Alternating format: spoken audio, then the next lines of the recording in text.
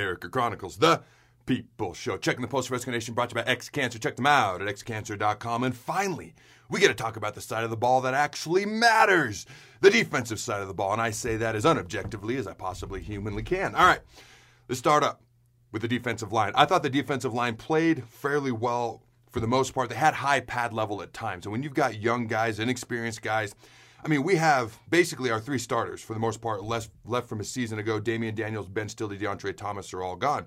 So we're trying to find new starters. We're trying to find guys who can add depth. So you're going to get some of these things. Feet, hat, hands. Those are the guys those are the three things that coaches talk about the most. Hat is your pad level. Their pad level was high at times in the run game, higher than you would like, but they played fairly well for the most part. Some guys that need to step up this year. All right, Ty Robinson first and foremost. Number one, he's got the most experience. Number two, he's got an NFL body with talent, potential, and ability. If he could be a cornerstone of that defensive line, 1/3 of your D-line problems could be essentially solved. Obviously, you need some depth behind him, but if he could step up and be a cornerstone, that would be huge. Other guys that could step up, make a difference, be impact players. Everybody in that room, first and foremost. But some of the guys off the top of my head are Casey Rogers and Messiah Newsom to keep your eyes on in particular. Now, another guy who did stick out to me during the spring game, and he's known as the polar bear, and he's got absurd strength. And if you watch him squatting in those videos that Zach, that strength coach is constantly putting out all the time, he's one of the guys that actually gets legit good depth with a lot of weight on his back, and that is Nash Hutmacher, and he was knocking people back. Now, I'm still trying to figure out his movement, just how good it is. I'm not sure. If he could just have average movement with that insane strength, or even above average would be better, he can be a heck of a player and a guy to keep your eye on, and he's just a young guy, which excites me for the future. What you're going to get a lot of times as I watch this film with young players who are learning, okay, you're going to get high pad level, already talked about that. You're also going to get outside hand placement. I talked about feet, how you come off the ball, your hands, all right, and your hat, which I already talked about, pad level. So everyone talks about the bench press. Ooh, I can bench this, I can bench that. That's great. It is. It's phenomenal. It's awesome. Congratulations. If you're playing football like this, you're going to get knocked. You're going to knock like my old D-line coach in D.C. used to say, Coach Bernie used to say, son, you're getting knocked to Fresno. All right, we were in D.C., Fresno's in California. That wasn't a compliment. If you're out here, the other guy's got his hands inside hands wins. Low pad level, inside hands. All right, so here's the deal. A lot of them are playing with outside hands, but that's going to come with time.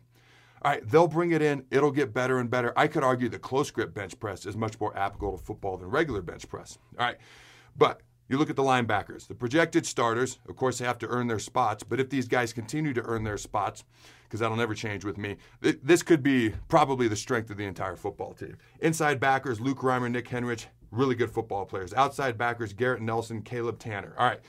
Garrett Nelson stood out probably more than anyone else at the spring game. Number one, his leadership is phenomenal. Number two, he plays football like football should be played at the University of Nebraska. Number three, all right, I did a video last fall where I broke down the three most important steps to rushing the quarterback, because we haven't had a consistent pass rusher here in way too long. And I've talked about that ad nauseum.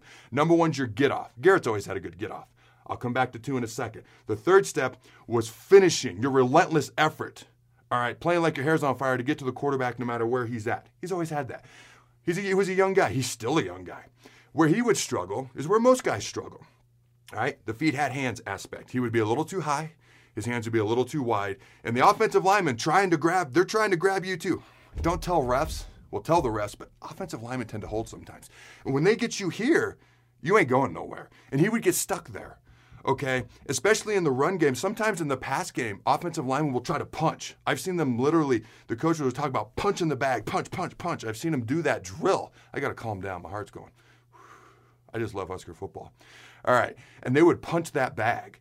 Well, as you're coming as a defensive end or outside backer or a blitzer, they're trying to get you away from the quarterback, so they're trying to punch you away.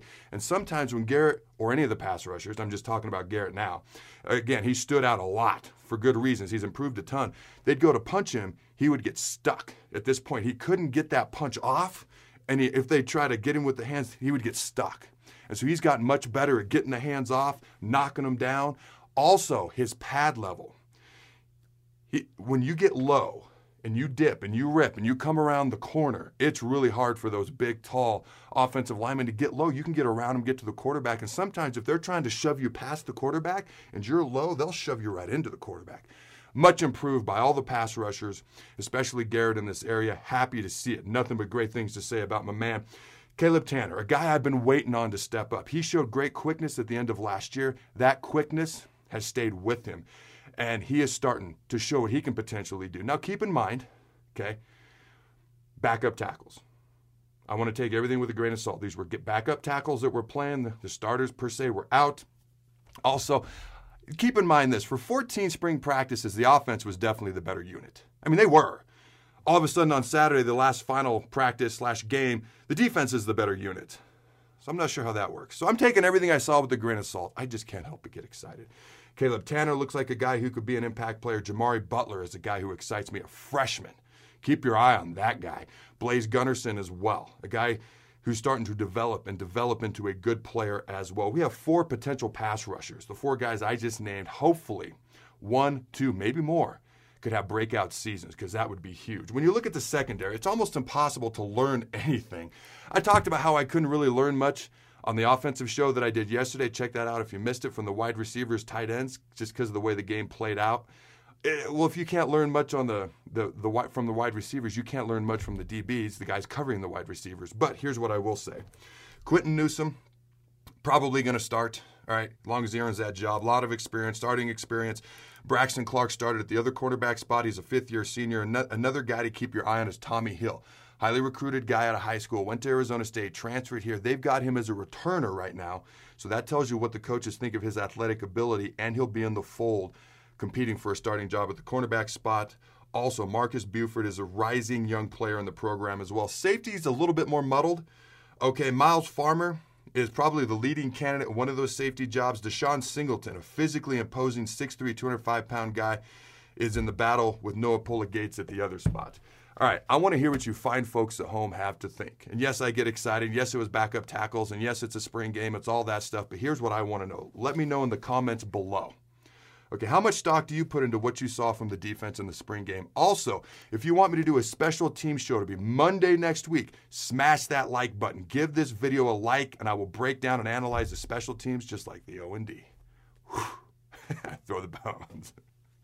This show is brought to you by X-Cancer. Join the fight at xcancerstore.com and support your loved ones, your neighbors, and cancer fighters all over the world, and help them gain access to revolutionary treatments. xcancerstore.com has a wide variety of t-shirts and merchandise supporting a wide variety of cancer battles, so you can show off the colors that matter. Proceeds from each purchase not only help those at home, but also cancer fighters in Tanzania, Africa. Check them out at xcancerstore.com.